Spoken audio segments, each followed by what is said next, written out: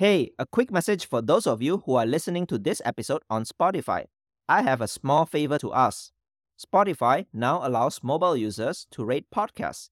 I would really appreciate it if you can take a quick pause to go to the Techly Journal podcast page and leave your favorite show, your best rating, on Spotify. It will help me a lot to get this podcast to reach more people on the platform. Thanks a lot. Which is a good segue for us to start talking about your book, Effective Software Testing. I think one key sentence that I pick when I read your book is that you mentioned to be an effective developer, you must become an effective software tester. In practical world, sometimes developer and tester, they are two different roles. So tell us more about this. Why do you say that to become an effective software developer, you need to become an effective software tester? Thanks for the question. I think it's because as a developer, it's your responsibility to make sure that what you do works. And the only way to do this is by writing tests that prove to you and to your team that your code works. So indeed, before, and I even worked in environments like this where I would just focus on coding and then I would send my software to another company. This company would do the testing for me. They would send me a report. They would fix the bugs, so on and so forth. And that's just not productive. Back and forth between these two teams is too big. And I think, again, it's your responsibility to make sure that things work, and automated testing is just such an easy and cheap way of doing it.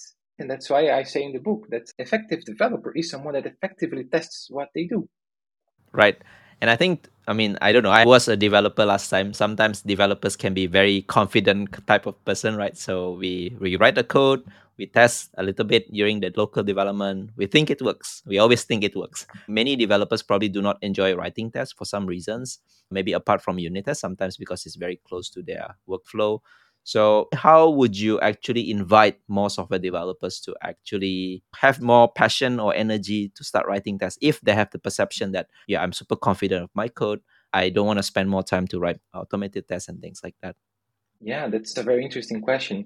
So the first part was you mentioned about developers being confident, right? And what I always say is you never know, you don't know how many times a day you make a mistake. So you program something wrong, and you only know this once you have tests. Because if you don't have tests, everything that you code looks perfect, right? You just believe it works. As soon as you have tests, then you see, oh my God, I'm breaking my tests 50 times a day. And then you quickly realize how much you need them because we break stuff all the time. Now, how to convince developers to write tests?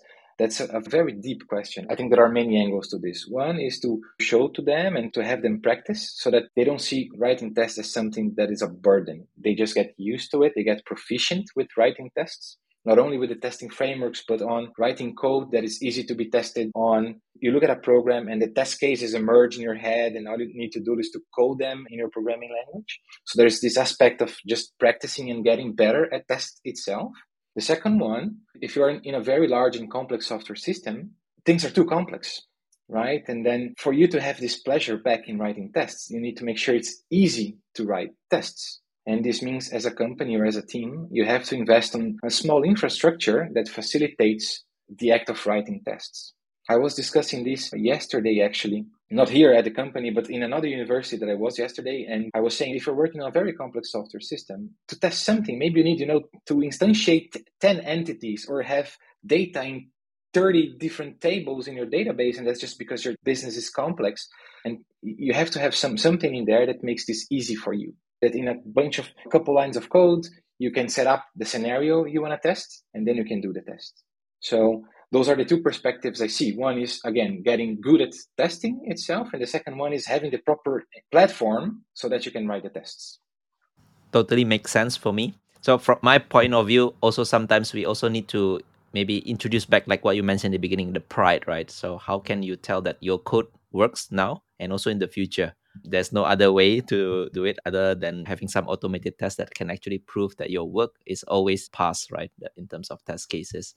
And I think many developers also think probably writing more code means like doubling their effort, right? So I think this must be changed as well in terms of perspective so that you don't finish writing the code if you don't have the test. Maybe just some perspective from me. Let's move to the thing that you mentioned in the book, right? So you mentioned about effective, and there's another keyword that actually you mentioned in the book, which is systematic. So I find these two things are very interesting the way you explain in the book. Maybe if you can explain here as well, what would be your advice for people to be a more effective software tester and also to be systematic in coming up with those tests? Yeah, indeed. So I make a very strong point that maybe we can be a little bit more systematic when we approach testing. We wrote a paper a couple of years ago, and in this paper, we asked developers to write tests. So we gave them a program and write tests, and we observed them, and they were thinking aloud so that we could see how they were coming up with test cases. And we observed a couple of things. Maybe the most important one for this conversation is that developers were never systematic. They were always, just following their hearts. They would look at the code, this feels like the next thing I want to test. They would go and they would write the test, and then they would repeat, what is the next thing I want to test? So they would just follow their hearts and follow your experience, and feelings are very important when it comes to testing, but it also opens up space for mistakes. Maybe you're not in a good day and then you forget something. Second, if you're always using all your brain power to come up with test cases, even the basic ones, you're not saving energy to think of complex cases. So when you're more systematic in terms of testing, that means you just follow some sort of cake recipe that helps you to come up with a bunch of test cases that are quite easy to see. You can put them on a checklist, basically. And then you leave your brain power to focus on test cases that really requires human, smart people thinking about it. And the fun part is there are lots of techniques like this. If you look at academic books on testing, even the books from the 80s, their goal back then was to come up with a recipe that teaches you how to write perfect tests. And there are lots of good ideas there. And you can think of, I'm not going to give a tutorial here, of course, but you can think of basic things. Like, for example, if your method receives a list as an input, there are a bunch of interesting cases that always make sense. So, for example, what happens if the list is empty? What happens if the list is null? If there's null in your programming language, what happens if the list has just one element, right? Because sometimes your algorithm changes if there are multiple elements or just one. So there are a couple of basic stuff that you don't even have to think, and you can write those tests. And they are usually good enough to get you to a very high coverage already, and then leaving space for you to then focus on boundary testing, corner cases and this type of stuff. And being systematic is something that you see in other engineering fields, right? And I think I cite in my book, there's this very famous book called The Checklist Manifesto. And there's a story there backed up by research that shows that medical doctors that use a checklist before some surgery, they make less mistakes than medical doctors that don't. And you don't have to be ashamed of following a checklist. It's good. And I think that's the point of my book when I say we can be a little bit more systematic. Of course, we don't have to be systematic all the time. It's just too expensive, maybe too complex to be systematic all the time. But identify, like I'm testing a complex method here. Let me be a little bit more systematic. So that's the whole idea of being systematic when it comes to testing. Yeah, I think your point is right. Sometimes we have typical use cases just like lists, or maybe you have an API failure cases, success cases. So all this can be made as a checklist. I've heard about checklist manifesto as well. I think the author named Atul Gawande. And I think becoming systematic in solving this kind of a testing problem is really crucial, because in your book you mentioned that if you are systematic, you can assign any developers to the same problem. They will most likely come up with the same test suite, right? How cool is that? Because sometimes we feel that we only need a certain testers to come up with a comprehensive amount of number of tests. But I think the systematic way is actually to have any developers working on the same problem, but they can come up with the same test suite. That I think is really, really powerful concept. And I think also becoming effective means that you write the right test, because I think it never ends, right? You can come up with any number of tests as long as you can produce the test inputs, right? And I think to come up with the certain right amount of tests is very important, which brings us to some of the techniques later on. One of the techniques that is commonly, I don't know, discussed in the software world is about test pyramid. Maybe let's start from there first. Do you think this is a systematic way to think about producing tests? And what is your view about this testing pyramid? I think the testing pyramid helps you to be pragmatic when writing those tests. Because one thing is to come up with the test cases, right? So those are the inputs I want to give to my program, and this is the expected output. The other one is writing these in code and making sure that this works nicely in your, let's say, development process, in your CI, and etc. So, for example, if you just write end-to-end tests, maybe your test suite will cost you too much to execute. And then at some point, this becomes a bottleneck, right? So I think the testing pyramid gives this pragmatic point of view on, hey, we're going to have to automate this test, and we're going to have to maintain those tests, and we're going to run them the whole day.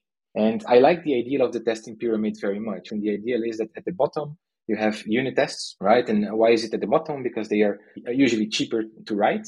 They are cheaper to run. They tend to be more robust. They tend not to really fail. They are not flaky in general. And then you go up the pyramid, you have integration and end-to-end tests, and you still have to do them, right? You have to, but you do them a little bit less. Maybe you focus a little bit more. In a unit test, maybe it's okay to maybe have some duplicated tests here if you're unsure. Are you covering the same thing or not? I think it's okay to make this sort of mistakes in the unit test, but in integration and end-to-end test, you want to prioritize a little bit more. And I like this idea of the pyramid. Although, in the software engineering at Google book, I think from 2018, I think they bring a new perspective that I also appreciate very much. That is, forget about unit testing and integration testing, right? Just separate your test suite between, is this one fast enough that I can actually run it during a pre-merge together with your merge request or pull request? Or is it super slow that I will have to run in a separate machine and etc.? So separating the test suite in fast and slow makes a lot of sense to me. Because if you remember back in the 2000s, our big discussions were, what is a unit test? If I'm testing two classes together, is this two unit test or not, right? And I think in 2023, we know that this doesn't matter at all. As long as it runs fast and it gives you proper feedback, that's good. So I like this new way of seeing things, and it brings way less space for this type of discussions, right? Because I feel no one can argue that a slow test is better than a fast test. You can argue that maybe you like integration tests more than unit tests, but no one can say a slow test is better than a fast test, right? So I like this new way of phrasing this. Yeah, let's go to the point you mentioned just now, right? Because there are some discussions and debates about people preferring more about integration tests rather than unit tests. Some think that doing unit tests, because you probably mock most of the things, they feel is less valuable. So, what is your view about this? I know it's probably a little bit more hot topics to discuss, but what is your view on this? I think I have a pretty clear opinion on this, right? And I think mocking can be dangerous for sure, because if you mock too much, then at the end you're not testing anything. So you want to test as much as possible real behavior or behavior that will look like in production. But at the same time, you don't want to be slowed down by things that you don't control so much. For example, let's say you're writing a piece of code that makes a call to a web service that is developed by another team. And suddenly, for you to really run this test, you need that web service available to you, right? And this becomes very quickly a pain. So in these cases, mocking makes a lot of sense. And the web service you don't control so much, let's give an example of something you control, a database. Should I mock my database or not? To be honest, I believe my opinion is that you should not mock your database, because today you can make tests with database so fast that you can actually run them during your pre-merge time and you get feedback very fast. So why would you mock something that is not really preventing you from writing the test in an easy way and to run it fast? So I think that's the trade-off that needs to happen. I think it's not about writing integration tests or unit tests, but it's about writing lots of tests that are fast in the end and that you can have full control over. And those are the things you should mock, right? Things that you don't have control over. And then, of course, if go back to the testing pyramid, let's say you're mocking this web service. So you can write lots of unit tests, super fast tests that just mock this web service, but you can still have one or two or three integration tests that are a bit more expensive that make real calls to this web service. So you see that things work when you put all the components together. But something that I always say is you should not write an integration test that could have been a unit test, right? You don't need an integration test to exercise an if statement in your code. Just write a unit test for it. Leave integration tests for what it really pays off, that is to find integration bugs. I really love your pragmatic approach to answering this question. So I fully agree as well in terms of control, right? So first think about, do you control that? And especially it's not just the external service or infrastructure related. Time is also probably one thing that you want to consider, right? Time is something you cannot control by itself, but you can actually create like a fake system or mock it sometimes. So I really love the way you explain about this. So let's move on to maybe some of the other techniques, right? We have talked about unit tests, integration tests, end-to-end tests. In your book, you actually mentioned a couple of testing techniques. So let's start with the first one, which is called the specification-based testing. And it's actually very interesting the way you start by explaining this. I would assume like some people would start with unit tests, but you start with specification-based testing. So maybe tell us more, what is specification-based testing? Why you prioritize that as the first? Cool. Yeah. So what is testing, right? So testing is about trying to find bugs. And how do you do this? Because you compare what you expect the program to do with what the program does, right? And for you to do this, you need to know what the program should do. Where is this information in the requirements?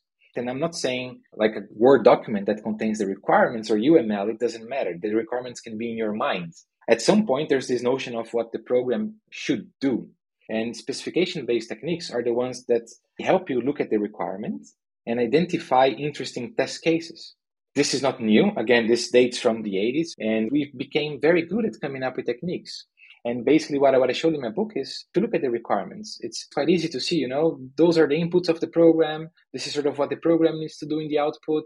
Those are the different paths that the program may take, so on and so forth. And you can look to all of this and then get inspiration to write your tests.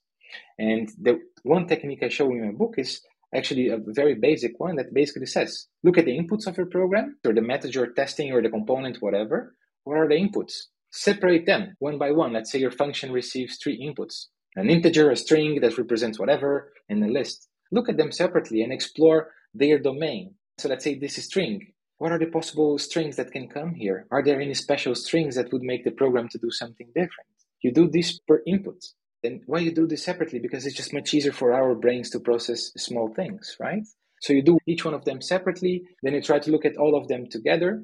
You look for other possible corner cases and so that might be explicit on the documentation or the requirements. And then and only then you come up with test cases.